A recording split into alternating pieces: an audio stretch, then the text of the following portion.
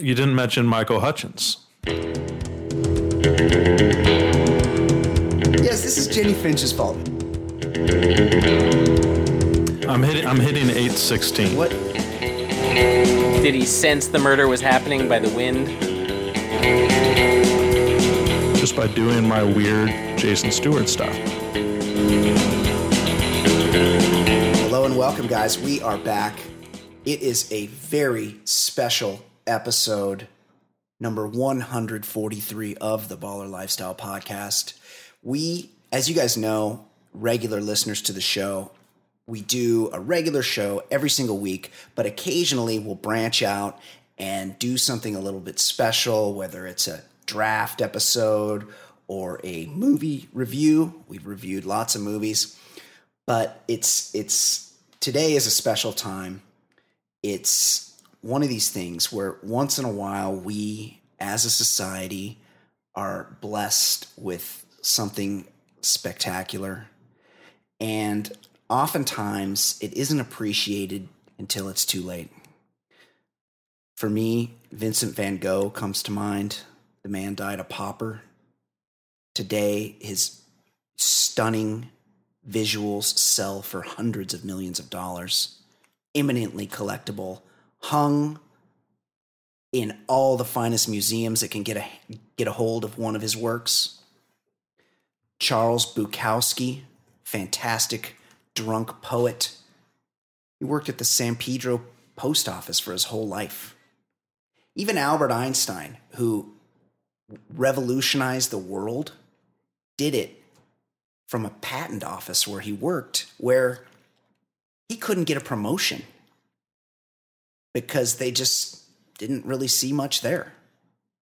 The Beatles went to Hamburg. A lot of these stories.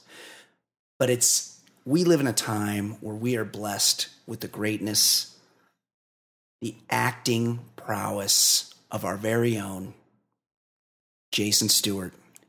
He joins us today for a special episode of Inside the Actor's Studio. Jason, how are you? Thanks for having me. I honestly didn't know until just now. I mean, you asked me to come down and do the podcast in person, by the way, which is a nice rarity. I didn't know it was episode 143. Yeah. If I had known that this was episode 143 and you're paying, homage to me on this special occasion, Yeah. I appreciate that. 143, I love you. Let me just I got so excited to introduce Jason. Let me just set the stage because I've been called that other guy on my own show. I'm Brian Beckner. I am the host of the Baller Lifestyle Podcast. We do this every week here at theballerlifestyle.com. And I'm always joined by the co-host of the program, Ed Daly. Ed, how are you? Are you excited to interview the great thespian Jason Stewart? Very excited. This has been in the works for a while.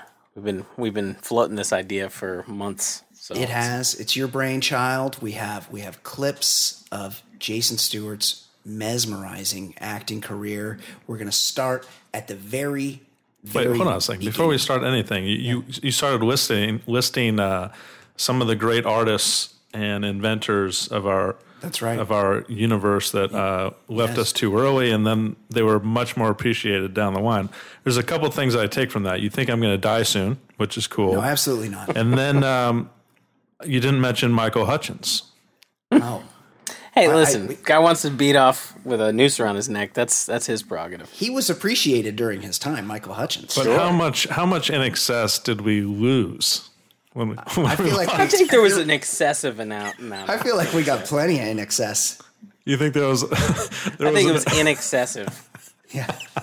We had an excess. We maxed out our in excess by the time he chose to leave us. So, thank God Fancy Sauce hasn't joined us yet, because in excess, while a band she probably has no interest in, she will take up for their Australian roots. So let's not bring that up, or else we'll have a bitter Australian on our hands. I think before the clips, I think we should talk about why this didn't happen last week, because I think this is worth examining.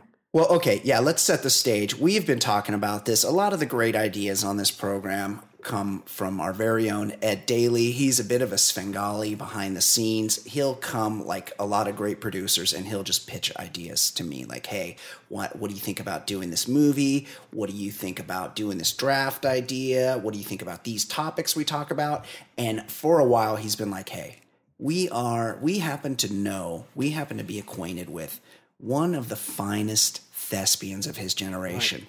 Why don't we do a James Lipton style inside the actor's studio with Jason? So we've been kicking around for a long time, and we had it all set. We were planned to do it. We had the recording time pretty much dialed in last week.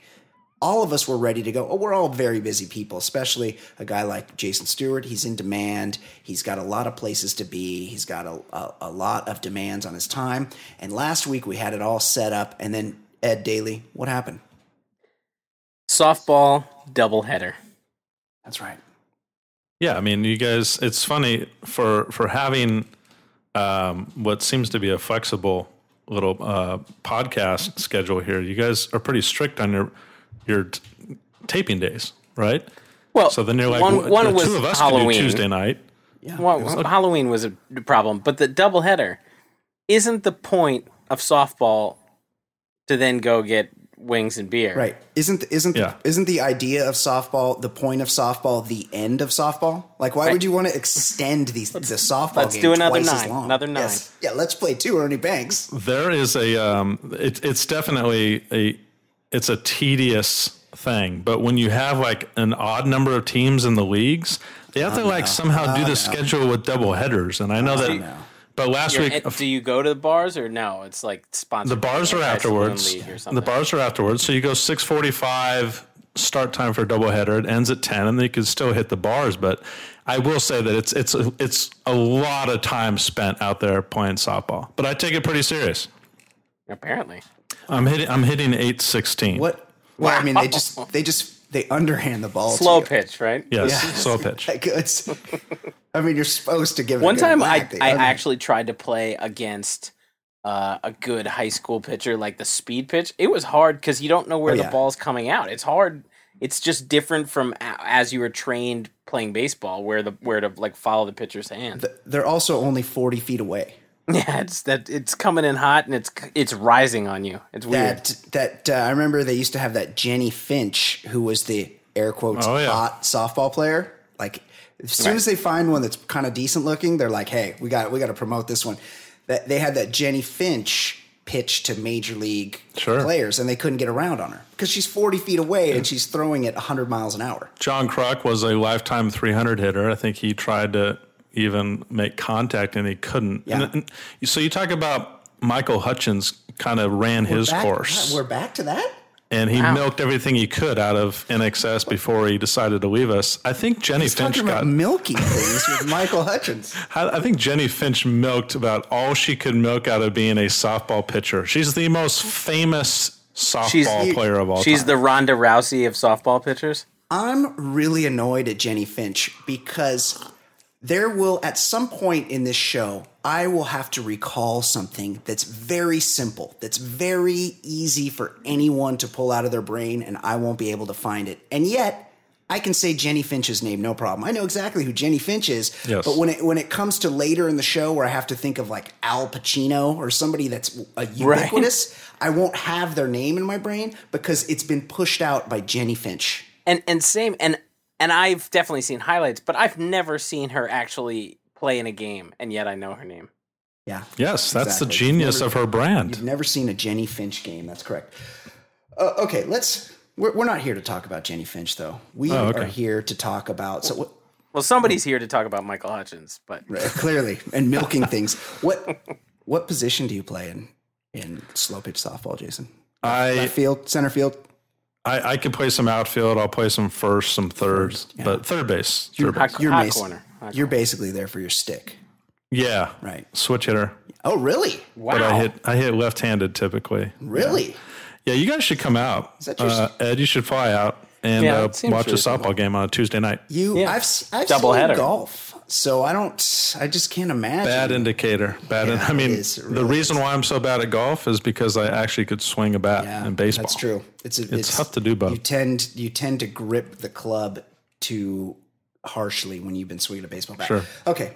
Let's talk. I've just pulled your bio here from Wikipedia, Jason Stewart. Jason Stewart has his own Wikipedia page, as a lot of super famous people do. It says here you were born in Falls Church, Virginia, just outside Washington, D.C. Is that true? It is. Falls Church, Virginia. That's inside the Beltway. Yeah, it's a little known fact about me, actually, and I'm glad you asked because was your dad in the military? My dad was not in the military, but I will say that my mother was. She worked in the Richard Nixon administration, and between 70 and 72, they gave birth to me. She had met my dad, who was a furniture salesman at the time, hippie. All right. And Nixon I don't know if you guys heard about this. Take kindly to hippies. No. Yeah. I don't know if you heard about this, but Nixon got he resigned. Oh. Kind of went by the news cycle there, I know, but. So my mother was looking for work, and my dad's like, let's just go to Southern California. So in their Mustang, they packed me up and drove out to Huntington Beach, and I've been here ever since. Wow. Little known fact, Falls Church, Virginia is just outside of D.C. Glad we spent 3 minutes on that. Yeah. Now, here's something. This continues, but I do have a question here because it says here you were born on October 16th. Happy birthday, by the way. Thank you. Yeah, happy birthday. 1972. But I happen to know from being a huge fan of all your work, and your work is fantastic, and anybody that isn't familiar with it needs to familiarize themselves. You came to prominence doing some improvised, some bits on the local news in Sacramento where you got your start, where they were called Jason's Beefs, and they're really mesmerizing. They're on YouTube. We'll play some clips later. But my question to you is this: in one of those beefs, I distinctly heard you say 7-0. You were born in 1970. See, you've done your homework. I can't believe it. 1972. Are you? Yeah. Could it be that you're one of these published age? It's like a lot of these. Are you doctoring your own Wikipedia page? A lot of these actors, they'll shave a few years, and it appears. Do we have some controversy here, Jason? Are you lying about your age on Wikipedia? This is the part of the interview where you realize the interviewer's done their homework, and they paint you in a corner, and I start to sweat like Tom Cruise in Magnolia. No, this Frank T.J. Mackey. I did this thing in 1995 for a local Sacramento station called Jason's Beef, where I would just kind of get up and I mean, it was ahead of its time. I had hot takes about life. Brilliant. Before hot takes genius. were, and I must say, somebody at some point asked me what year I was born, or I just offered up the information. It was improvised, and I just said 1970, and I regretted it the second it came out of my mouth. I have no idea how that happened, but I was definitely born in 1972. Seems like a weird thing to improvise. Yeah, it is weird. Like, Ed, ask me what year I was born. Brian, what year were you born? I'd rather not disclose that.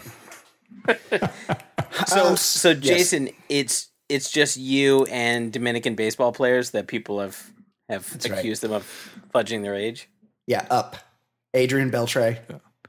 Just me and Vladimir Guerrero. Yeah, exactly. Or who's the guy? Here's one I can't think of. I just got it. Albert Pujols. That guy claims to be 36 years old. Yeah, he's at least 43. Taking the over. And what, Beltre they found out? Well, was at least 3 or 4 years younger? Yeah. El Duque or Livan Hernandez, like when he was in that first World Series with the Marlins, they're like, oh, he's only 18 or 19. It was like, he's actually 27. Yeah, exactly. That's right. Okay, well, let's continue. Jason Stewart, it says here, is a graduate of Cal State Fullerton. That's a well-known. Now, did you come through the drama department there? Is that where you got your training? I would have guessed Juilliard, maybe NYU. Cal State Fullerton, are they known for their drama department? I think the thing that shocks people the most when I do these kinds of interviews is that I did not do any kind of drama training in high school or college, and I think the two most well-known actors out of Cal State Fullerton never took one class of drama in college, and that's me and Kevin Costner. He was a business. That was his emphasis. Yeah. Yeah. He also much like Kevin Costner, two very handsome gentlemen born out of Cal State Fullerton. similarly borderline gorgeous. Gorgeous. Yeah, gorgeous. And now any Cal State Fullerton, obviously a fallback. What was the reaction to you and your family, the feeling of disappointment when you got your rejection letter from Cal State Long Beach? Was it one of the worst days of your life?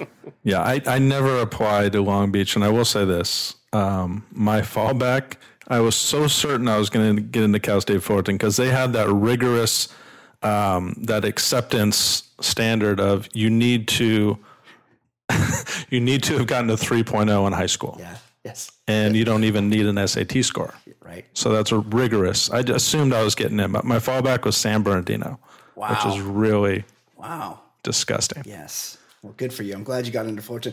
And then this goes, your page here goes through your radio career. As most people know, you're the executive producer of the Fred Rogan and what's the name of the show that you produce? Midday LA. I'm the executive producer at AM 570, LA Sports. Yeah. I actually produce the Eric Dickerson Show on Mondays and LA Today, Tuesday through Friday. Right. Currently hosted by Leanne Tweeden and Fred Rogan. Right. Well produced by you. But we're mostly interested in your acting career. Obviously, it says here that you are a member of the Screen Actors Guild, which is not an easy card to get. Talk about how you got your Screen Actors Guild card. It is like in this town. It is one of these sought-after things to do enough work to justify getting the card. Right. But then you can't get work unless you have the card. Yeah. Was that it? It's a catch-22. How do you get it? Like, what is the threshold to get it? Well, I mean, the initiation fee is like $3,000, right? Jeez. So most struggling actors don't have the kind of money to come up with to purchase that. But you can't just go up to the SAG office and buy it, right? You need to have work. You got to be sponsored. Yeah, income from a SAG sanctioned movie, TV show in order for you to need a SAG card. So, like I said, the catch-22. I was hired for, I don't know if you guys are going to get to this digital show about a rookie FBI agent that was like a side shoot from 24. We'll talk about that, yeah. And they paid me enough money so that I could actually get a SAG card. I didn't pull any clips from that because I watched it and I legitimately thought it was satirical. Yeah, nothing satirical about it. It was hardcore. People were dying. You were in the van, right? They were, yes. But like the kid was like getting coffee and then he like shot people at a bank and I was like, what is this? What is this? It was very confusing. It seemed like a real leap to take from the coffee mission. Yes. Also, the way he was carrying the coffee was just ridiculous. He would have got bags. Continue. And what gave it away? The fact that I was shooting the scene with a 6'5" Chad Ochocinco in the van. Yeah, that's right. Yeah. Ochocinco seemed like he probably hadn't gone through all the training for the FBI. No. He got the fast route. He got fast tracked, yeah. And Ochocinco definitely did not study at Juilliard. No. Right. He went to Santa Monica College. Okay, let's talk about your meteoric rise starting in, what did you say, 1995. You're a lowly editor at fresh out of college, fresh out of Cal State Fullerton. You get your first job in media. It's in the local news in Sacramento. You're probably living in a sad apartment. I was engaged to be married at that time. Whoa. Right? Whoa. My fiance at the time broke her heart. Wanted to go to was going to law school at UC Davis, so I had to be up in the Sacramento area, and I had a degree in broadcasting that I needed to turn into work, and that channel at the time in Sacramento was going to give me minimum wage to be an editor, right? Right. And unbelievable. Just like I do, I needed to make an impression on people. You get in, they pay you minimum wage, but you better start making an impression. That's right. And I was able to make the host of the show laugh every day just by doing my weird Jason Stewart stuff. Yeah. And he liked my humor. And he's like, at some point, we need to put you on camera. I don't know what we're going to do, but we need hair on that guy. Good hair. Stu? Yeah. His name's Stu. Yeah. As irony would have it. Yes. Stu loved me. The female co-host, not so much. No. Yeah, was that an act? Or I guess that wasn't an act. She didn't seem to warm up to you. I think it was one of those things where she wasn't a fan, and then we just gave her that role because she could play it. Like, you don't like this guy anyways, so here are your lines. Yeah, there seemed to be genuine dislike for your takes. Yeah, she was not a fan. Let's listen to one of those beefs. Jason Stewart from Jason's Beefs 2005 on the local news in Sacramento. And now I'm going to go to a new concept here on the show. You're all familiar with Jason, our fine editor here. You've probably seen him on some of our newsroom tours. Here's a look at Jason as we've been conducting the newsroom tours. Here's a look at Jason, by the way. I feel like that was a slight dig because you're in like a little closet. Yeah, what was that room? Here's a look at Jason. I was in the bowels of a newsroom. Who's this guy Stu think he is with his poofy hair? I'm not sure I'm a fan of this guy Stu. Okay, let's continue. Was Jason upstairs? I think that was a week and a half ago when we did that tour. Right before the... Right. And then most recently on this tour, I think this was just this week, there is Jason, our fine editor. Watching Beavis and Butthead. Sure. Great. Now, Jason joins us on the set, introducing a new concept called Jason's Beef, a particular complaint that Jason has. That's right, Stu. I'd like to preface this first by saying that I'm a fairly easygoing guy. Sure. You'll notice if you watch, I think there's about 8 Jason's Beefs. You'll notice a through line throughout, and this is clearly an artistic decision because Jason's improvising here. He's studied. He's probably was in the groundlings. We can talk more about the UCB maybe, but he's clearly channeling a character, and his character is a guy who's humble. So every single time he comes on one of these Jason's Beefs, he has to tell you what a nice guy he is. Just how humble he is. Yes. And the host, Stu, he plays the part well of like, you're not here to tell us how humble you are. You're here to tell us your beef. And he always keeps moving me along, but I just want to keep reminding the audience that I'm a level-headed guy. Always starts out with, look, you know me. People will tell you. He's a lot like Donald Trump. I'm an easygoing guy. Just listen to people. They'll tell you. I'm the most easygoing guy. I think both these people could attest that I'm probably the easiest person on the staff to get along with. That's right. I would agree. Sure. But, it's the organized people. Stu, very quick to agree. Oh, yeah. Yeah, definitely. No, you're the nicest guy here. The anal retentive people that I have problems with. I have problems getting along with these people. Right. Jay Stu, name-checking anal in 1995. Sure. People that basically balance their checkbook. People who rinse their hair after shampooing. I rarely get along with these people. That's your beef today? But I do have a beef. What is it? People who rinse their hair. What is that?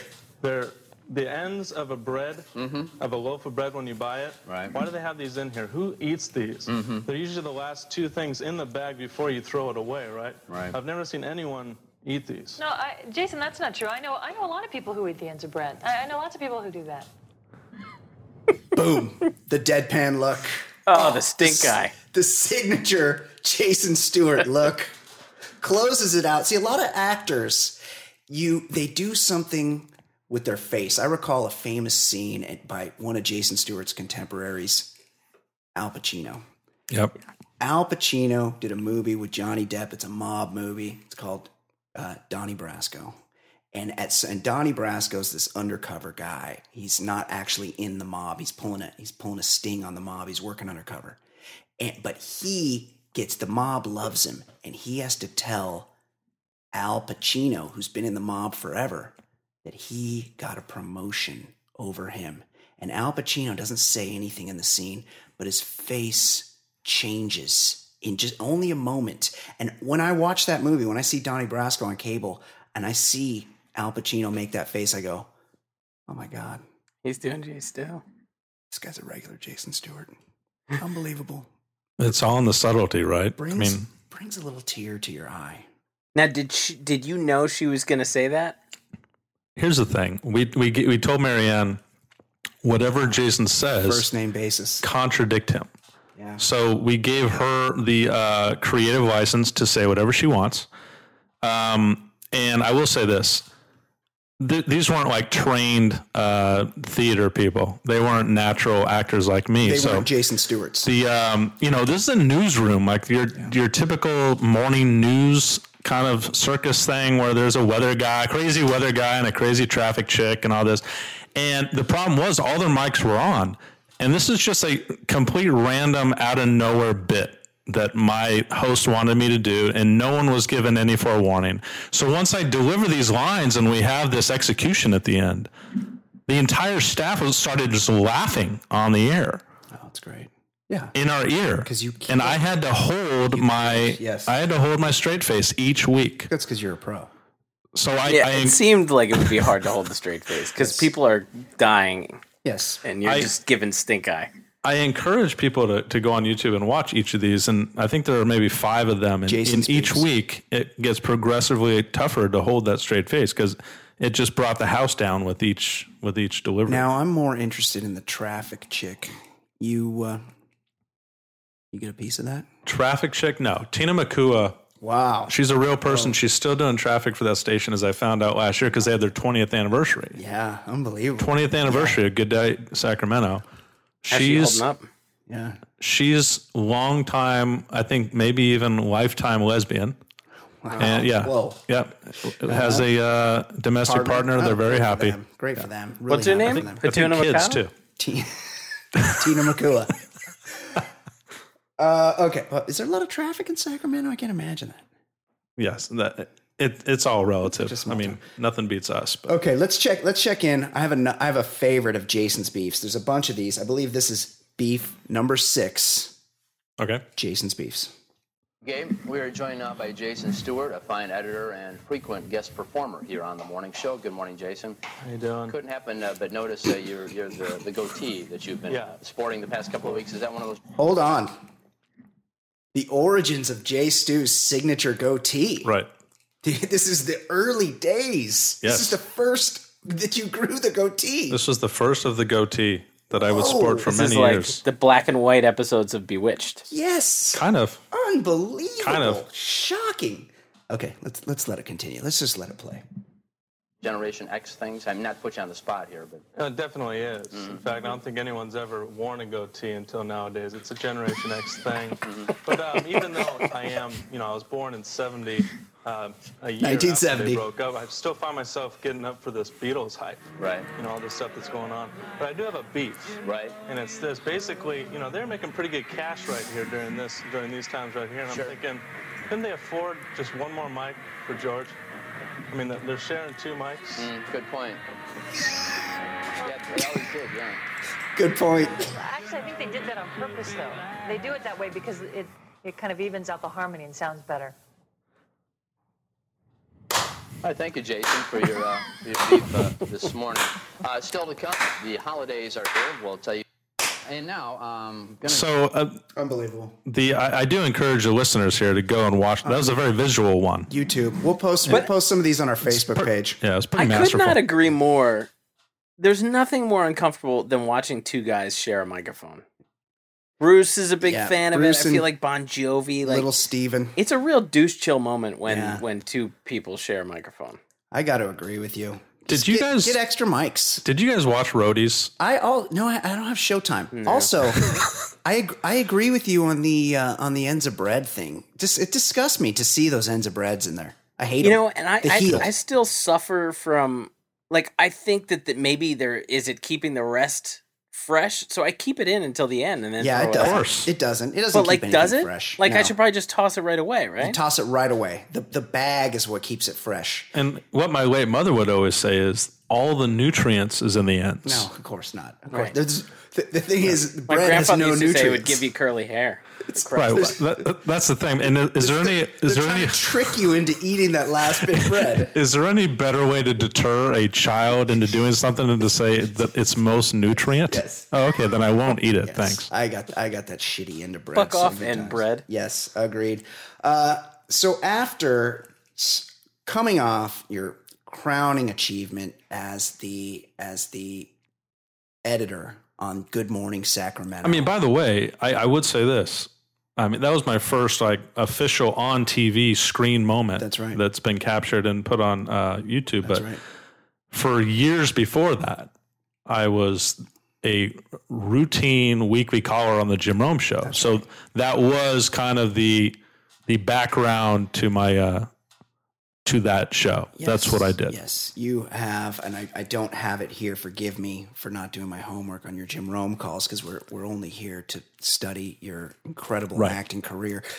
But you did have a very, very famous call to the Jim Rome show where you called the other callers weaklings, I believe. Yes. And you called out another well-known caller. That's right. You love this one. William in San Diego, for being a reader. Mm-hmm. He read his calls, and you wanted Jim to interrupt him, and see if he starts in the same place again. Just fantastic detective work there. But the important background here is that, like, I was predisposed to talk shit and have hot takes. Absolutely, yes. And the Jim Rome show really kind of, fostered these talents. But you played it understated in your Jason's Beef segments, unlike your calls where you would say things like, William in San Diego, he's a reader. There's nothing understated about those calls. No subtleties at all. I just wanted to provide some background. Yeah, absolutely. Well, speaking of that, you're back in LA, you're a struggling actor, but you're also you're screening the calls on the Jim Rome show. Yes. When you catch quite possibly your biggest break, a starring role on the dating game show Blind Date. Probably the greatest. Amazing. The greatest dating show of all time. I'll admit, this used to come on at 11 o'clock at night, and I would watch it every single night. I would be sitting there with my bros, drinking beers, and be like, dude, put on Blind Date, because it was a ridiculous show. It had ridiculous people on it, but it never really reached its zenith until you appeared one day on Blind Date in 2001. 2001. 2001. So to give a little bit of background here, it was before this generation of reality TV. That's right. Because now you have reality TVs with people that are reality stars, and they seek They seek out fame that way. Yeah.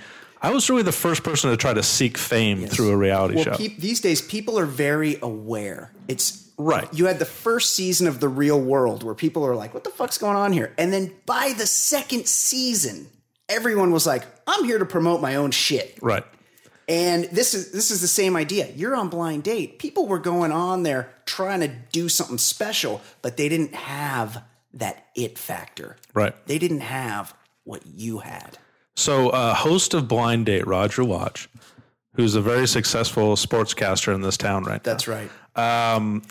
If by successful you mean he's on the Angel station. Yeah. I remember at the time he really wanted to get into sports broadcasting. He had a desire to do sports, but he was this Blind Date host guy. Very successful. He's a great host. He's tan. He did a good job at that show. What kind of money did a guy like that make off of Blind Date? Did he have a piece of the show?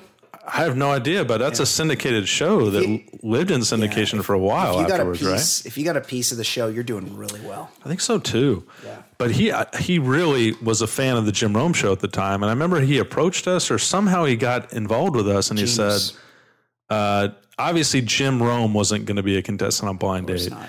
Travis Rogers, we all know Travis, and he was married, and he was 28 going on 50. Too awkward. Yeah, too awkward. He wasn't going to be able to pull it off. So awkward. And I think they offered me up. They said we got this guy Jay Stu. He's single. Whitey, asexual. Yeah, Whitey was never going to do anything like this. And they're like, this guy Jay Stu, he's single.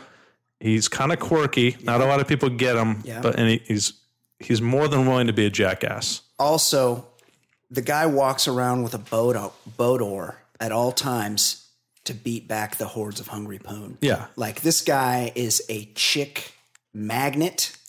He is good. He is the kind of guy we want on the show, a real alpha. Yeah. Genuine cocksman. Total cocksman. So let's listen in.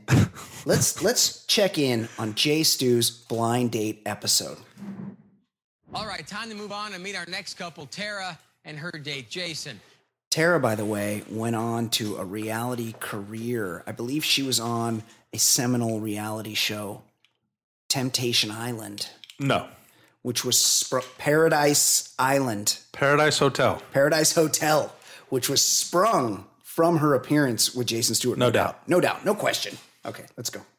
Now, Tara's a model who's looking for a sweet guy. Air quotes around that model, by the way. Well, let's all say a prayer. That guy turns out to be Jason. Jason, or J. Stew, works on the Jim Rome radio show. And trust me, this guy isn't lacking confidence. With my looks and my personality, I think in the very first couple minutes of meeting me, they'll want to sleep with me. Boom. Just like that. He comes just in, telling it like it is. That's energy right there. Love it. You know what a side story to this is? Do you guys remember that movie Zapped with Scott Baio? Oh, who doesn't? Of course. Who doesn't remember it? There was titties in that movie. Do you remember the female lead Heather in Thomas. Zapped? I don't remember. Who? Wait, hold on. Wasn't it Heather Thomas? Was it Julie McCullough? I don't know her by name. I just know her by looks. It was the brunette that had the glasses on. Hold on. I'm just going to call it up. I'm already on IMDb. So while you're looking it up. Zapped, 1982. Willie Ames, Orange County resident. Yes. So while you're looking it up. I'm looking it up. The person doing the casting in the room, whether they're asking you questions, had a guest that day. A brunette that was sitting off to the side. Felice Schachter? Is that her name? Felice Schachter Bernadette? And she did not much after that, right? Heather Thomas was in the movie. You're right about that, Ed. She was at the first scene where he goes crazy, and I think they make her dress fall off like at the high school dance. Ed's recall for this shit is just ridiculous. Well, if I remember right, the brunette, it was one of those rare 80s movies where the brunette was really hot, but they put glasses on her so that she looked really ugly. As soon as they undo, put glasses on, it's like, oh, this fucking pig. As soon as they undo the ponytail and take off the glasses, oh my god, what a hottie! They take her out of the big sweater. So I'm doing all this stuff that you'll hear here, and the casting director doesn't quite know how to take me, and then her friend who's sitting off to the side is laughing, like audibly laughing, and I held her. I was her muse for the entire 45 minutes of this interview. And then afterwards, I'm like, where do I know you? How do I know you? She didn't answer my question. I asked the casting director a week later. Yeah, she was the female lead in Zapped. Zapped.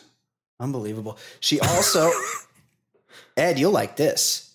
She also appeared on Different Strokes, which spun off into The Facts of Life, where she was a character for 7 years, 7 seasons. Oh, yeah.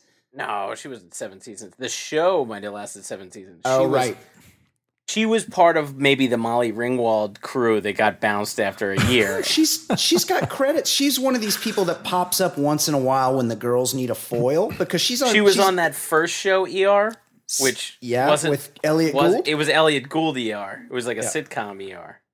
Yeah, but I remember she was also on Alice. I remember later thinking Mel was a real dick, huh? Yeah. And Flo was a real slut, but can you see anybody wanting to bone Flo? Yeah. Even at a truck stop. Yeah, she was worse than a truck stop hooker. Because she was mouthy. She was lippy, that Flo. Yeah.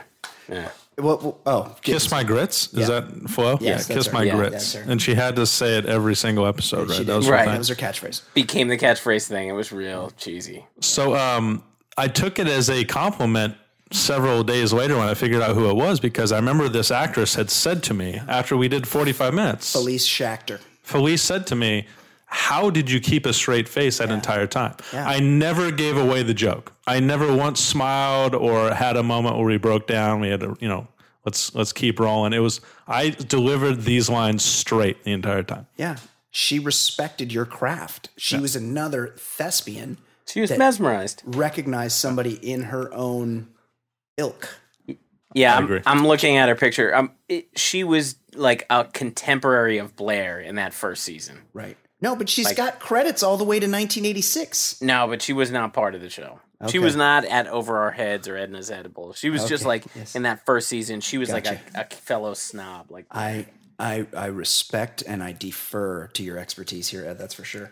Okay, let's continue. Blind date, Jason Stewart talking about the date he's going to go on and he's about to meet his date. You should be good looking and funny. When women see my elbows, they are turned on very quickly. Turn my bad button on, then watch out. I have not slept with a lot of women, per se.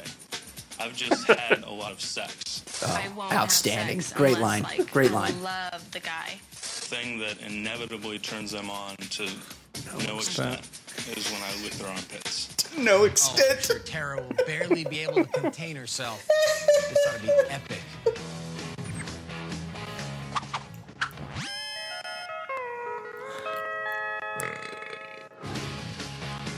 It's a lot of build up here. This is you showing up. You're driving up, getting.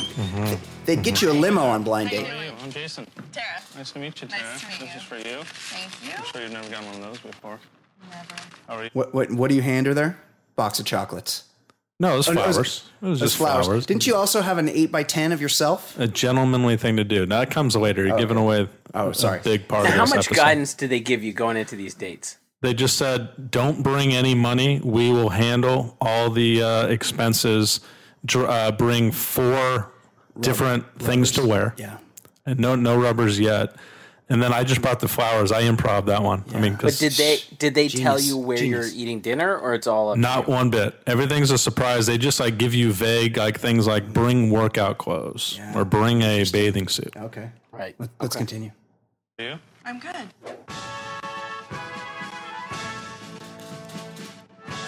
Okay. Yeah. You want to take off? Yes. Let me see if I got enough money here.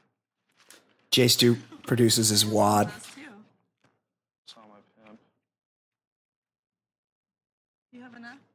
So, yeah, let's take that. Big stack of dough right there. And we kind of to describe the scene, I whipped out I think it was $3,000 in 20s. Yeah. And I just kept going scrolling through them, and then eventually I would look up at her while I was scrolling to see if she had a reaction. And she didn't. She really, from the very get go, just didn't get me at all. Guys, She had a personality of a wet cigarette. this. If you're listening to this right now, this episode will be posted at the Baller Lifestyle Podcast Facebook page. Just go to facebook.com, the Baller Lifestyle Podcast, and you can watch Jason Stewart on Blind Date. You will not be disappointed. It's that show was an entertaining show. This is 10 times as entertaining as any episode you've seen. Easily, it's zenith. I agree. And you have Continue. a 30-year-old radio guy Yeah. and a 20-year-old like wannabe actress model. Neither of us had the agenda of trying to like get together or hook up. We each wanted to be seen and be laughed Right. at to amuse people. Graduated high school in 1990. That gives you- In 90? That Joe's was 72, by the way. It does. 99. Yeah. Okay, so how come you can't tell me your job? No, I can. Oh. Absolutely. Sports talk radio. I work on a nationally syndicated radio program. But I'm sorry. What's that? It's called the Jim Rome Show. You ever heard of Jim Rome? What do you do for a living? I do modeling. That's kind of vague. Kind Modeling? of big. I do pageant shows, print work, competitions. You name it. Now you notice when this Tara's talking, it's pretty dull. Like she kind of needed to shut the fuck up and let the stars shine. Right. Pretty much. It Not a lot flatlines going when she gets going. Yeah, let's see if we can fast forward through that a little bit. Here we go. This is your first date location. Where are we, Jason? So most of this one is visual, right? Yeah. Yeah, this one's visual. Just tell us where we're at. We went to some place where they taught us how to do like sorting and Sword fighting. yeah. Yeah. And the whole payoff was that she tried to hit me in the balls with a sword, Right. Did you allow that? and I barely got out of the way. Little did she know you would later that night you would be hitting her with your sword. Yeah, little did I know. Problems with dry skin. There he goes. Here's a good one. So this you're in the limousine. You're headed to dinner, right? No, I think I'm driving at this point, but the start was I have problems with dry skin. Right. And my dermatologist told me that Americans have dry skin, and in other countries they bathe once or twice a week. So their skin naturally moisturizes their skin. That's just gross. I go 3 and 4 days without bathing or showering or soaping. And that's something you want Well, to tell everyone. Boy, that is just so fantastic. And this Tara, so stupid. Really just not an intelligent person. Hi, I'm Dr. It took somebody to be as gullible as her for me to pull this off. Yeah, that's true. She was a good Put on your foil. pajamas, and then we're going to come back in here for a little Q&A icebreaker, pajama doc style. Okay. Okay. Oh, my lady. The What is pajama doc. farthest I wonder what she's up to you've these ever days. gone on a first Oh, date? It turns me I'd be off surprised when if a she's guy still with tries us. to kiss me on the first What's date. what's the name? And believe me, there's been quite a few. Pajama doc. Lots of work done. This, Plastic surgery, kind of tough to look at. interesting. Well, I do like that Tara's announced that she doesn't get down on the first date, which is an obvious lie. She's made a couple things clear in her pre-interview. I only have sex with a guy if I like really, really love him. Yeah. Which is another way of saying I'm a virgin. Or if he's really rich Right. and connected and can get me, air quotes, modeling gigs. Okay, let's continue. Pageant work. What is the number one thing about a woman that really turns you on? I really like a woman's armpits, especially when they've been sweating. Your second armpit reference. You'd like to lick them? Well, let's see. Wow. Doing it all for your craft. Unbelievable. I put my tongue. Married. Oh, here we go. This is a good one. I think probably first and foremost is security. Yeah. Number 2 is to have a life partner. Great. And number 3 is somebody to get you your beer. And that's a Outstanding. close third. The second one. Close third. That's a good reason. Now, keep in mind this was before the political correctness took over, right? Like, No, I think it was obviously politically incorrect. I mean, it was, but you could still say it Right. on TV without getting Clearly. Yes. crapped on. Great job. Yeah, it was still humorous. Yeah. And the woman. Equal. Right now, she's like berating me. Yeah. Instead of making her go fetch one. Yeah. She thinks Well, she's the educating you. communication thing, you know, She you doesn't gotta really let her talk get too. that you're doing You a can't just character, ramble on that and you're on and on. in She'll character fall asleep. throughout Right. this. And then she really won't be able to get you a beer because she'll be asleep. I feel like there's a lot of things that Tara And then- doesn't get. Yeah. Iron your clothes and care more about your appearance. Wow, Give low me a blow. heads up. And- Yeah. Work out some more. Oh boy, Whoa. jeez, Find more physically fit. Wow. Jesus. Wow. Have a little more energy A little peppy. because it seems like you're real monotone. Yeah. Really? Wow. You picked up on that? This Wow. is from my heart and something for you to keep. Okay.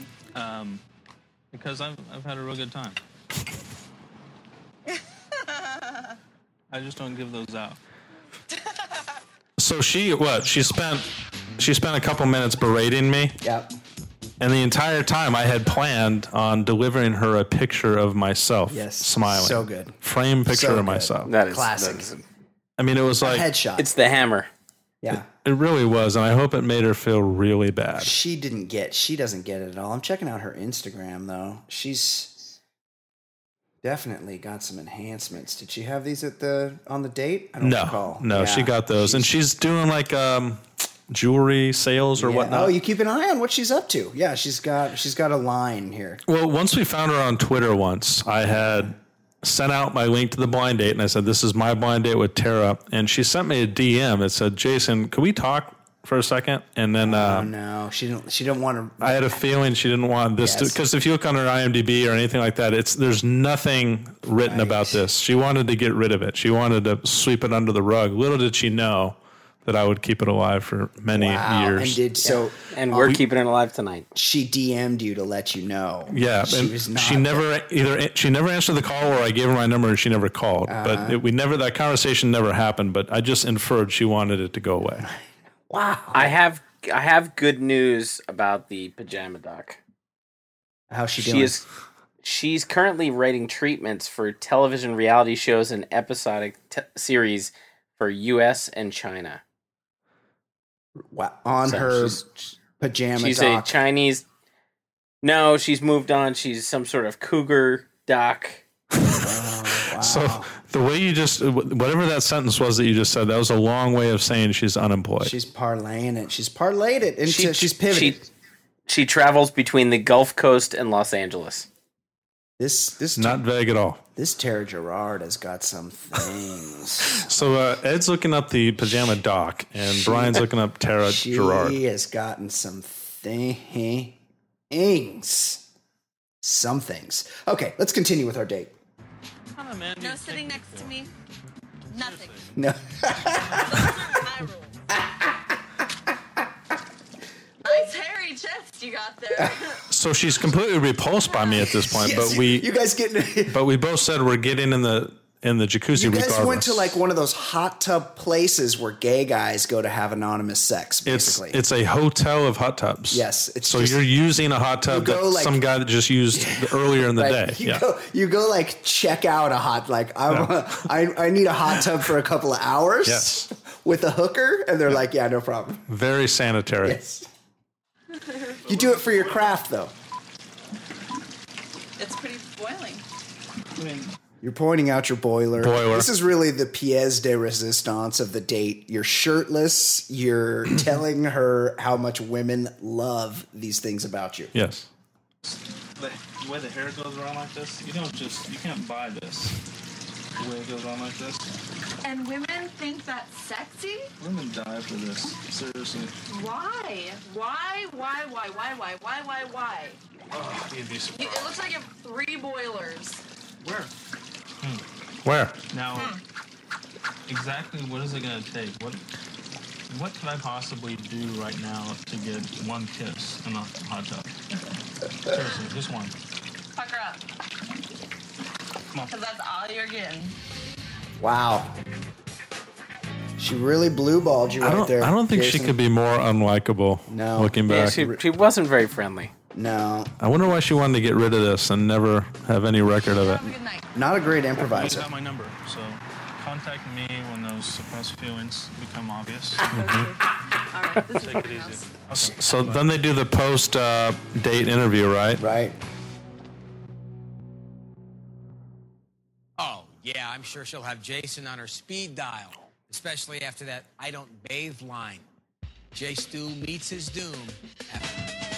Wow. Welcome back to the show.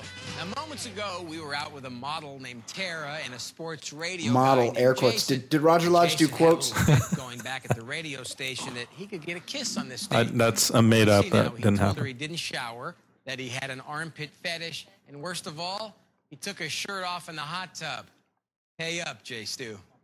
My date with Jason was the worst date I've ever had in my life. I'm not sure which thing Tara liked more, my sense of humor or my good looks. And the fetish thing with the armpit, I just don't get it.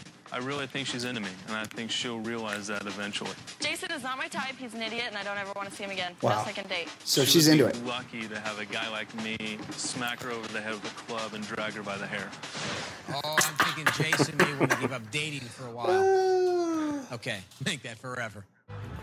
So again, So classic. Wow. I can't say club a woman over the head in 2016. No, you couldn't. You could. I mean, it was clearly tongue in cheek. This would be on a million sites, and you would definitely be way more famous from this, but you would be infamous. It would be right. The outrage culture would be in overdrive over this episode. Now, I will say this. I've been on Tara Gerard's Instagram page for quite a while now. And it's very curated. It's very produced. Not my kind of thing. Do not feel like I'm getting a real look inside her life. But it doesn't appear to me that she's got a man. She's got a couple of things, for sure. Maybe, and Jason Stewart, you're single. We all know you're tearing up the Hollywood area on your Tinder dates, but it might be time. Maybe we do a blind date part 2. We get you and Tara Gerard together and see if you guys find love. That's not a bad idea, actually. Just get a couple cameras. Yeah, I think that's a great idea. Let's do it. Reach out to her. Set that up. Okay, let's move on. That was the origins of your budding acting career, but it was clear to the producers that saw that episode of Blind Date, and possibly even your beefs, that you had a lot to offer. You started picking up some Crushed Rock voiceover work. That's right, yep. You did a Schick Razors commercial that had to pay some serious dollars. And then in the commercial, did you have to shave off the goatee? No. No, it was shaved around the goatee. Yeah, right. Of course. Right. But keep in mind, okay, so we put that episode and these highlights on the Jim Rome show, and it just like took off. Huge. So, Huge. You know, we were big in the Los Angeles market. So what happened was TV industry types listen to the show all the time, and they're like, wow, Jim Rome has said Blind Date probably 1,000 times in the last week. Unbelievable. Thousands and thousands of dollars worth of publicity. That's right. So you combine that fact with the fact that I obviously have some genius acting chops. Obviously. That was clear from the start. And that was demonstrated in your next big role, Call Me, The Rise and Fall of Heidi Fleiss, 2004, the Lifetime Network, which is basically the pinnacle acting success. Hold on a second. There's a couple things that you're just making up here. What do you mean? This was on the USA Network. Close it wasn't enough. on Lifetime. Let's get this straight. USA.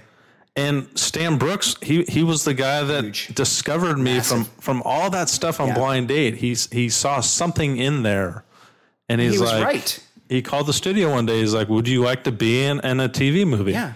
Have you ever acted before?" And I said, "Not officially." That's why this guy is putting together big productions like this, because he recognizes talent. Right. Stan Brooks. He's a true scout of talent. Yeah, he's not making movies because he looks at people and finds shitty actors. He looks at people and finds good actors like Jason Stewart. He has an eye for talent, and he says, "I'm making a bio picture about Heidi Fleiss, and I want you to be in it, and I want to write a part for you." Starring Jamie Lynn Sigler. Meadow soprano. One in many of a long list of super attractive leading ladies that you've been paired with, Jason. That is true. I don't think that's an accident either. How do you keep your hands off them, I wonder? It takes some restraint, but at the end of the day, I'm a professional. You know? That's right. I knew it. I shouldn't have even asked. Stupid question. And did she lose the Descala or did she lose the Sigler? Which one is she now? I don't know. She's married to Lenny Dykstra's kid. What? Yeah. That's probably fun around the holidays. I didn't know that. Well, I don't know. I don't think I think they're estranged because he stole his signing bonus. So I don't. His kid is a baseball player. He's called like Scooter Dykstra or something. He's got one of those like Boomer Dykstra names. I think it's Cutter. There you go. Cutter Dykstra is either married to or has a child with Jamie Lynn Sigler, who is a Holy crap! Yes. I didn't even know that. Let's tune in. This is Call Me: The Rise and Fall of Heidi Fleiss, 2004, USA Network. Mm-hmm. Here's the scene, pivotal scene in the movie. That one guy he's an actor. Don't tell me his name. Bob. You've seen him in everything. He sings Frank Sinatra. Feliz Navidad. Robert Davi. That's his name. See, I told you. In the Goonies. He's one of the Fratellis. Yes, this is Jenny Finch's fault. Robert Davi is strolling up to the Whiskey A Go-Go, and out front is Jason Stewart playing reporter number one. Listen.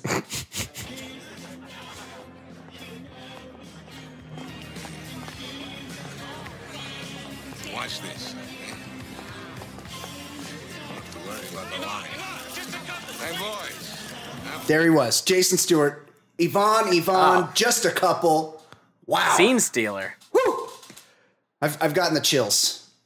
It was like one of those moments where the director had basically been force fed me. Stan Brooks said, he's in the movie. I've written this part for him. deal with it. Yes. You do your job and direct him. Yvonne, just a couple. In the rehearsals, I wasn't great. What?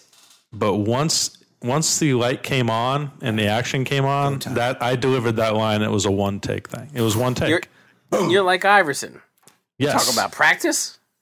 About practice. They've said that I'm the Allen Iverson of acting. Cut it. Yeah, that's kind of how it is. Print it. We got it. You don't need takes. You just need it to be rolling. You need the camera to be rolling. Then it started a real roll for you. Wait, now one quick question. Yes. Mm-hmm. Robert Davi has a bit of Edward James Olmos with the face. Well, he had some childhood acne. How is that up close? It's disarmingly distracting. I'm not comfortable with this. Like Robert Davi is on a short list of people on the Jim Rome show that we said are survivors of the pineapple factory explosion. Yes, I cannot be a party to this. Robert Davi is a legend. He's a legendary character. But Norv Turner's on that list. Did he try to croon between takes? Was he? I bet. Try to show off his singing chops. If we were interviewing Robert Davi right now, he would probably say he was lucky to be able to appear with Jason Stewart in a movie. Of course he was. I remember him going around and giving the producers of the movie after the shooting day, giving the producers of the movie a gift. And the gift was his action figure as a villain in a Bond movie. Oh my God, I would love that. How stoked would you be to have that on your mantle? Like that was the second Timothy Dalton one, License to Kill. Oh, Jesus, Ed Taylor. Second Timothy Dalton one. Yeah, it was after the Living Daylights. It was him and Terry from Three's Company was one of the chicks in it. What? Really? Yeah. Yeah. Oh my God. This guy's brain. It's great Bond knowledge. This started a real run for you. Next up, Murder at the Presidio, where Lou Diamond Phillips was lucky enough to co-star with you, and this is quite a scene. Set it up for us, Jason. There is a murder at the Presidio.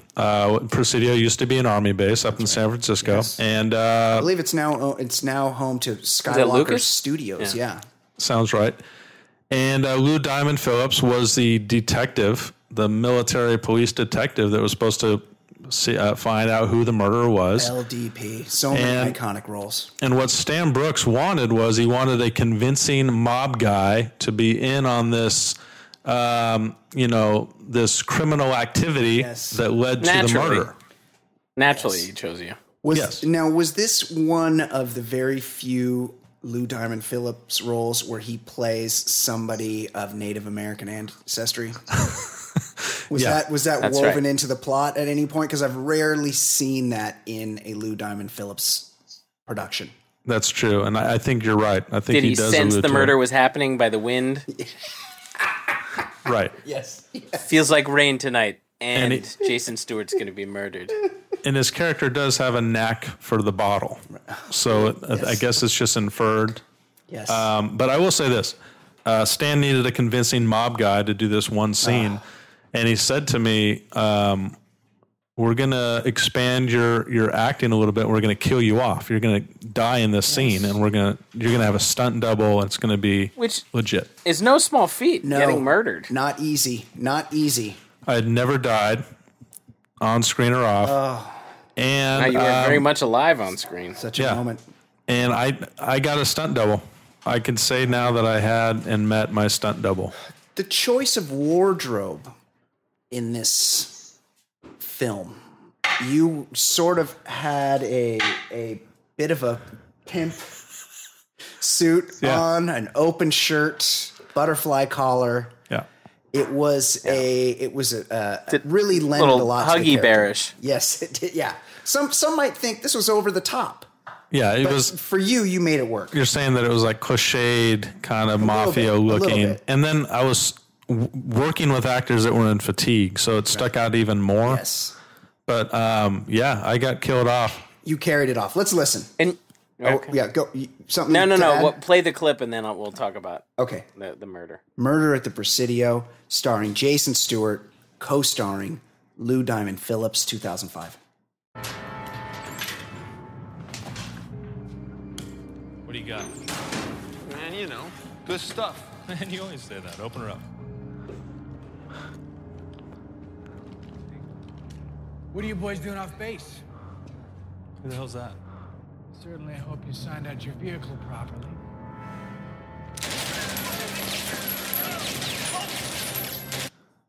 Wow. I might need a moment to recover from that. Jason Stewart's first online death. A little tough to swallow. I mean, seeing a hero go down so quickly. Wow. What a moment.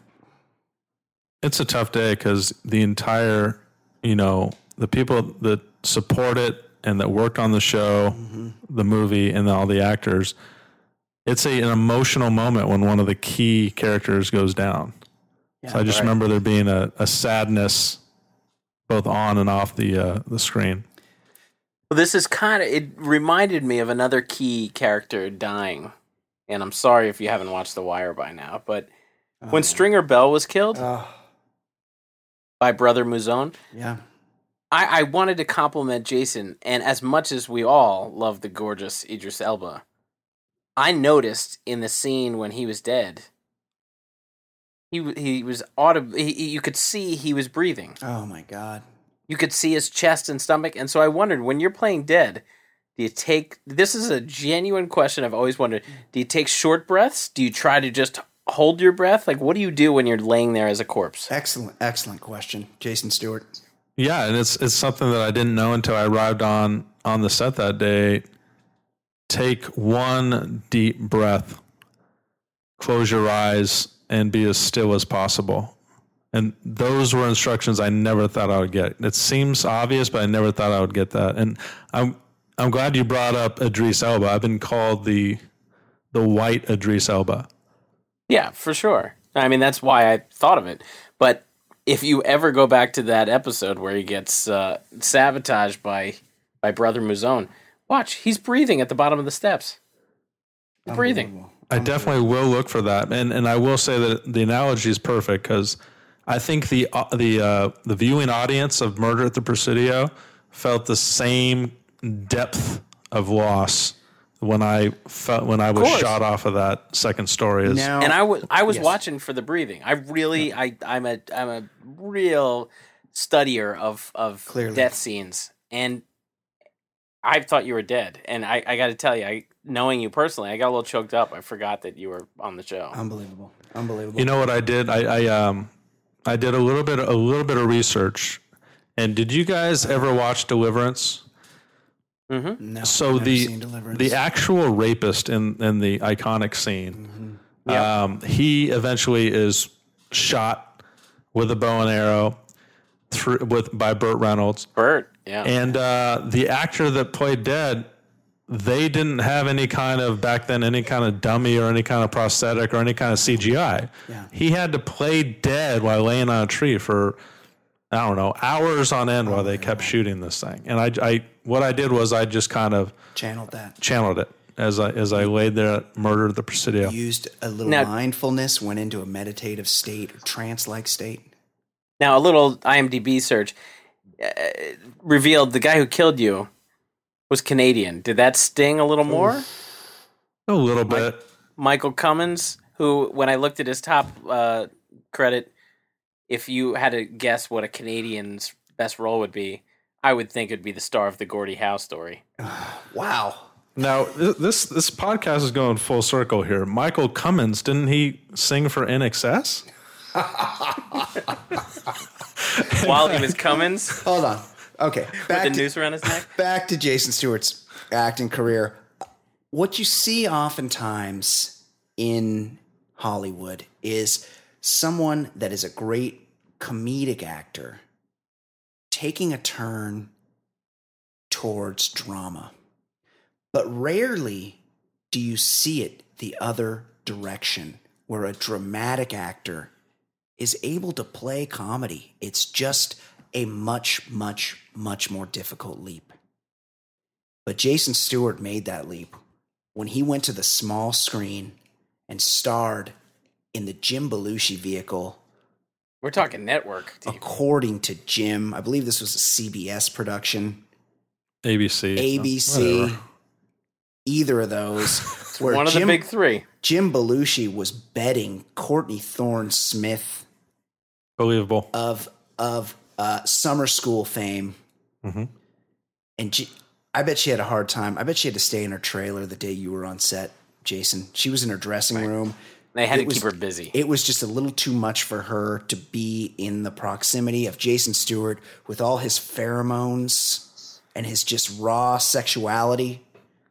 You could, if you look closely enough at this scene, I was probably at my bulkiest and heaviest. I had been hitting the creatine pretty good, and I was weightlifting all the time, and you could see it in this scene that I was about as bulky as I could be. What were you maxing out on the bench at this time, Jason?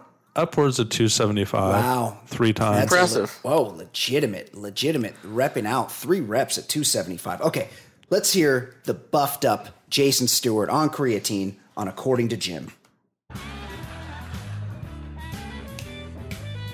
Great soundtrack.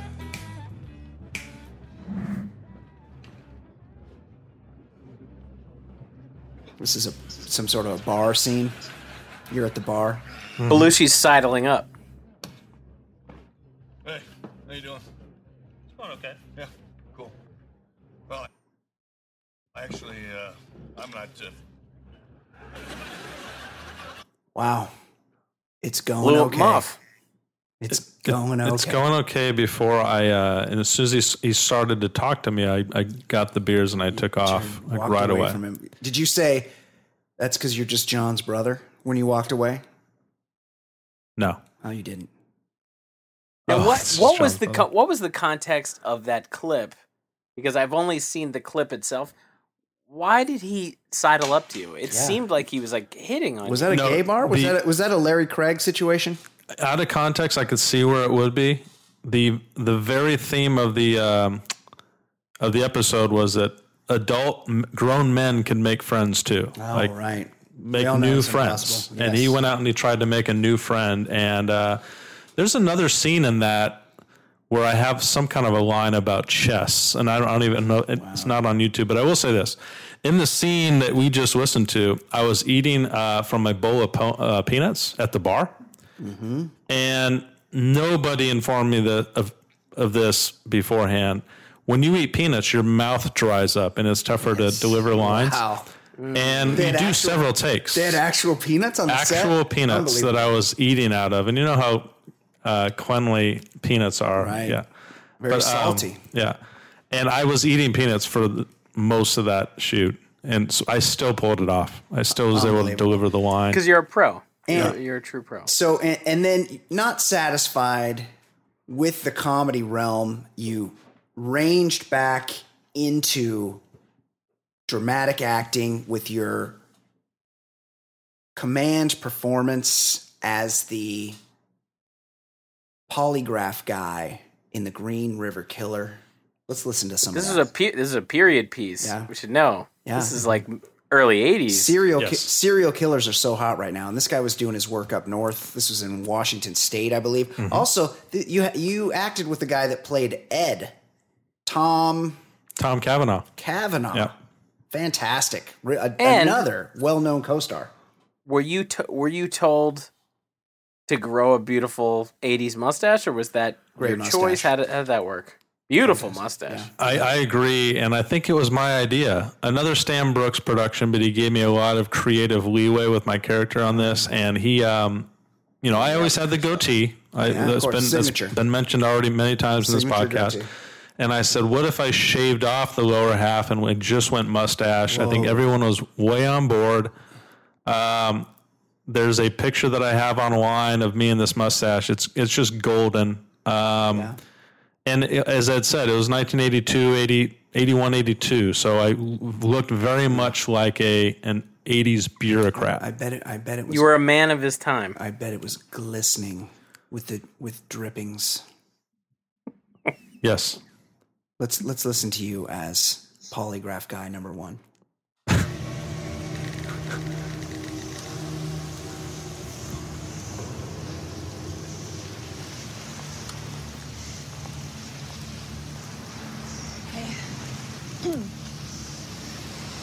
Give me a lift. So this is the scene prior. Oh, Green River jeez. Killer is. Told you last time I was here who it was. Did you know any of the victims? Oh my God. No, I did not.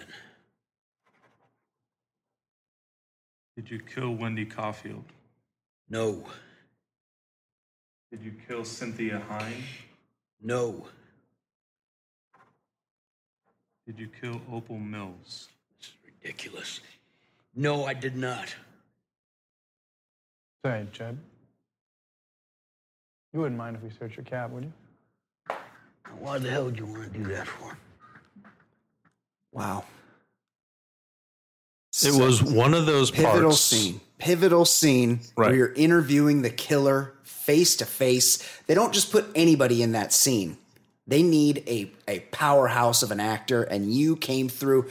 Did you kill Opal Mills? Yeah, we're trying to track down a murderer. That's You right. need a serious actor for this. Agreed. Are you familiar with the actor that I play opposite there? Was that wasn't Robert, the guy that played the Terminator, T2? No. His name is James Russo. Of course it is. Like, long-time character actor. You know his face. He's been in a ton of movies. Oh, yeah, I know this guy. Mm-hmm. Maybe most what were you notably scribbling? I'm sorry, what go were you ahead. scribbling on the polygraph? Like each answer, then you scribbled something. Well, that's they make a mark to when it goes like too wide, or when it's their heart rate starts beating too fast. Just asking the question isn't enough, Ed. Yeah. If there is any kind of a read whatsoever, in my professional opinion, I need to write down what I think it is. Right. That's right.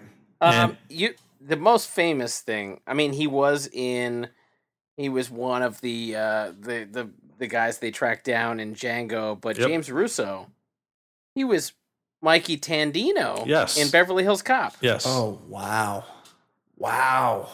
Mikey That was Tandino. a huge role. Huge. Another. He's the reason for the whole plot. Yes. The MacGuffin. Another huge star in the realm of Jason Stewart. It's unbelievable. And we get back to comedy, and a lot of times, yeah, you're acting with established people, but a lot of times being in a scene with you springboards people to greater successes. It's true. Take, for instance, the episode of Gary Unmarried you did in 2009. If I can find it. Jay Moore was Great given Jay his Moore. own sitcom. That's right. And as you know, I'm friendly with Jay, as he had filled in for the Jim Rome show many times. And he told me it's a big deal. Once you have had your sitcom extended for any time after a full season, it's a big deal in that world, right? Yeah. Everyone gets pay raises. You get the producer title as the lead actor, and you have a little bit of say as far as who could be in your show. And he told me, if I get that second season, I'm going to put you in a couple episodes. Yeah. Listen to this. We'll take that bet. Pete Rose. Hold on. Ty Cobb, Babe Ruth, these guys were no saints. And now, with all the steroids, you're going to make an example out of Pete Rose? In 10 years, Pete Rose will be in the Hall of Fame. You could bet on it. I know who'll take that bet. Pete Rose. Wow. That was you set up the big joke of a scene and monologue. That was like a Laurence Olivier style monologue where it was just you alone talking to the audience. And not easy. And on network TV again. On network television. And I would say that it was a hot take. I mean, Yeah, you it bring up was Pete Rose, Rose, and it's instant polarizing. So for me to have the confidence to deliver a line like that, knowing that it would be controversial, fire take. There was some. You're not here to make friends. And you're not here to make friends. You were so mesmerizing in that episode. They had you back for another one. Listen to this. Hang on. Who was in the studio with him? It wasn't Jay Moore in that scene. It was also somebody else who became pretty big. In this next scene, see if you can guess who the up-and-coming actor is that Jason Stewart plays along with. Have a listen. The play of the year has to be Eric Brutland's unassisted triple play to beat the Mets. I don't know how many times that's happened, but I bet it's rare. Yeah. Why would you know how many times that happened? It's not like you have your own sports talk radio show or anything. This guy's terrible. I know, that's why we're firing him. Hey, you're the best, baby. Wow. excellent job by you and soon to be uber famous Keegan-Michael Key of Key and Peele. Who is everywhere. Everywhere. Everywhere. I spent a day on the set with this guy, and who knows? Yeah. Or who would have known? Yes. He would become quite possibly the most famous person in that scene. He's a monster talent. I have to think, he's spending that day and he's looking around, looking at pros. He sees the way you go at your work. His career might have been derailed without that scene. I got to agree. He probably picked up a lot of what he used to get to where he is now via cues from the acting he saw from our own Jason Stewart. I saw him in an interview recently, and he said, much of comedy is the timing. And I once worked with this guy in this sitcom for an hour and picked up a lot of the timing that it takes to be successful. Another interesting part of that shoot day was Rob Riggle was also in that show. I spent a day with Rob Riggle before he was Rob Riggle. He had just come off of the mixer, Catalina mixer. Catalina wine mixer. Mm-hmm. Step Brothers, there you go. Mm-hmm. And you know who directed that episode? James L. Brooks. No, James Burrows. Oh, James Burrows. The world famous James Burrows. Yes. He's the sitcom guy. He really is. And I didn't know this, so I worked an entire day with James Burrows, and then someone had made a point of telling me, like, that was James Burrows. And then you look at his IMDb, and he did Cheers. Yeah. He did everything. Taxi. They did like a network TV salute to him last year. Unbelievable. Taxi, crazy, right? Every Frasier, everything. Another great in the realm of Jason Stewart. Not surprising. Okay, I'm going to play one more clip, and then I want to get to the questionnaire that all of these Inside the Actors studios end with. Finally, and you've done a couple things more recently, but the last clip we have is from Everything She Ever Wanted in 2009, and it's really might be, and all of these performances are great, so it's difficult for me to pick a favorite, but you playing along with someone that I fantasize about often. A show favorite. Gina Gershon, just a super babe, one of the many, many hot women you've worked with, and somebody that there was a palpable sexual tension with in the scene, and I'm sure on set. Again, you guys probably needed to be kept apart. I hope Gina Gershon didn't have a husband at the time. Listen to this. This is from the television movie. I'm sure you've all seen it. Everything She Ever Wanted. Jason Stewart and Gina Gershon.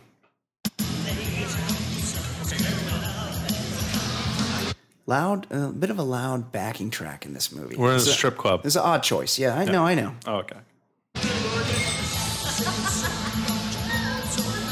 I'll set it up. Gina Gershon walks in. She's looking proper. She's got her hair up. She's obviously out of place in a strip club. And she's looking around, and she walks up to the bartender where a hunk of a man is wiping the bar, as all bartenders do in all movies. And it's Jason Stewart. You're right, though. That's what the scene called for. Yeah. It called for a laconic hunk. Yeah. You fit the bill. Yeah. Now, we know a lot of actors, they do testosterone.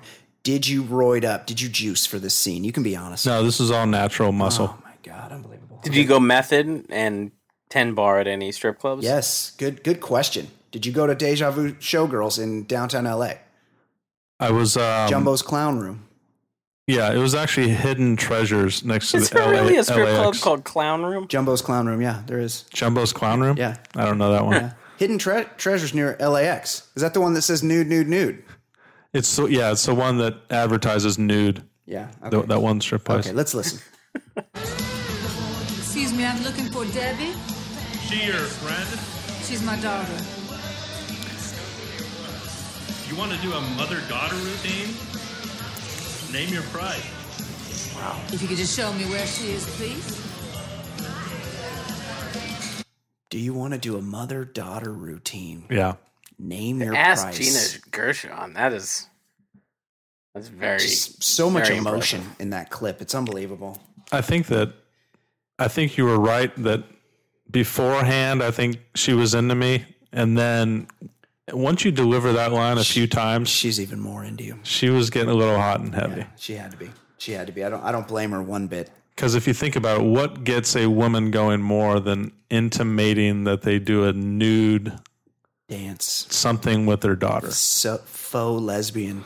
Yeah. Unbelievable. Sounds fantastic. Okay. But the story behind that was that we had to do a post-production, right? So we, on the day, that's an industry term. I don't think you guys will understand what that means. Yeah. On the day, we shot the scene, and they had issues with the sound. They didn't quite get my voice. Yeah, because they had the backing track up so loud. I think that was it. Yeah. They had Gina's voice fine. They just couldn't quite get me on mic well enough. So what Stan Brooks did, he took the post-production on the Jim Rome show, and I re-delivered my lines Unbelievable. On an AM sports talk show, and they dubbed it in. So if you go to the YouTube, you could almost see that my lips are moving not quite with the words, and it's because there was a post-dub. These are industry, behind the scenes stuff that fascinates people. But you're such a pro. You nailed it. True pro. In production, and you nailed it in post-production. Yes. Okay, let's close this out with a questionnaire. Questionnaire. What is this? What does as this mean? they always do on Inside the Actors Studio, we ask a few questions. What does he say? As perfected by Bernard Pivot. Jason Stewart, what is your favorite word? I had no idea this was coming. So if I just had to pick one off the top of my head, the word manhunt. You know what? Oh, my God. Is there a more cool word than the term manhunt? No. Like, if you see manhunt in the headline, you're going to read it. Like manhunt. And imagine being the subject of a manhunt. Unbelievable. Man-hunting man. Yes. To me, that's just a kick-ass word. I just feel like if Michael Hutchence were alive today, he could write a song about that. Hunting men. Okay, here's another one. What is your least favorite word? So, my least favorite word is much less about what the word is and much more about how it is delivered. Is it moist? Moist is no, don't do that. Don't. It's not that word. Don't do that stuff. Okay. In the last 2 or 3 years, there has been this thing, this dialect thing with this word that mostly women use. And I'm not sure how or why it came to be, but it's become a thing. And now the majority of people, and mostly women, say it like this. Right? Wow. So it's the delivery. They took the word right, and then they have this weird effect on it. Make it like a question. They go up at the end. Right? Right? Right. That's my least favorite word currently. Jason, in this question, I may have omitted it knowing who was going to be answering it, but I'll just go ahead and throw it out there. What turns you on creatively, spiritually, or emotionally?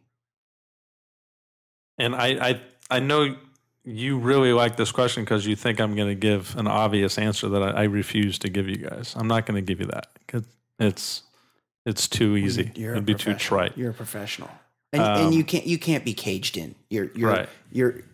We never know what to expect with you, right. Jason. And I had a feeling you were looking for a specific act that is done without hands at times. But I will say this: I will say that an open-mindedness or a free-spiritedness in anybody, to me, is a turn on. Like if you're open-minded, yes, and not closed-minded. So I guess if you really wanted to, you could apply being open-minded to doing this without hands. That would be my turn on. Okay, interesting. What is your favorite curse word? Wait, what about? Oh, wait, hold on. What turns you off? I would say the thing that turns me off most, especially when it comes to the opposite sex, is anyone who walks with a limp. Interesting. What about Gunts? Wow. It's just a little bit. It's tough to swallow sometimes. Yeah. What is your favorite curse word? You're delivering this really well. The questions. Thank you. On point. My favorite curse word is like kind of a newish word in the English, vernacular. It's fucktard. And the reason why it's my favorite curse word is because it's so politically incorrect. It takes fuck, which is a word that is offensive. Yes, can be. And then it combines a word that no one is supposed to use. That's right. And because of that, it's a hateful word. Because of that, Yes. it's so impactful. It's a double hateful word. Like if you were to call somebody a fucktard, Yes. it makes an impression. I don't know that I've ever heard anybody use that word, but I hate What? I hate that word. Awful. What sound or noise do you love?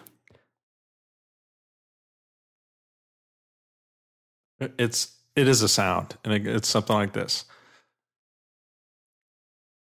It's a sigh. It's a sigh with a grunt. No, it's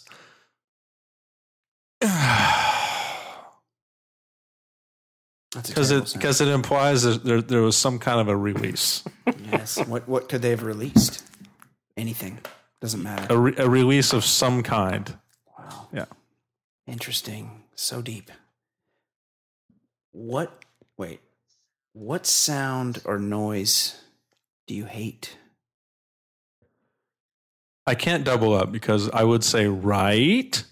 Yes. But my answer would have to be Jimmy. Anything by the Red Hot Chili Peppers. Oh, not Jimmy Buffett? Fantastic. Couldn't agree more. What profession other than your own, and of course we're talking about acting, would you like to attempt? It's kind of in the same industry, but it's on the other side of the camera. I think I would like to be a porn camera guy. I thought you were going to say director. No, porn camera. Well, the porn camera guy gets some benefits that the director doesn't, because the porn camera guy has to get up close.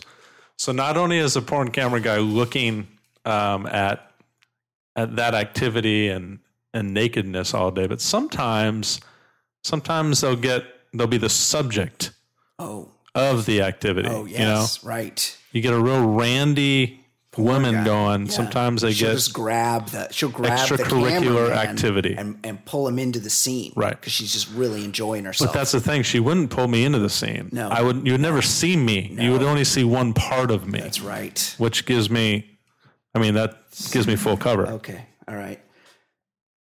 What profession would you not like to do?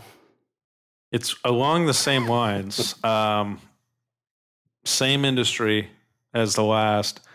I would not want to be a gay porn fluffer. Is that a real job? Oh, definitely. Yeah. I mean, of course. Yes. Someone's got to get them ready off camera. I'd rather not be that you. guy. That wouldn't be for you. If heaven exists, what would you like to hear God say when you arrive at the pearly gates? This one takes a lot of thought, and I hate to not be able to invoke humor in this. I hate to drop it on you.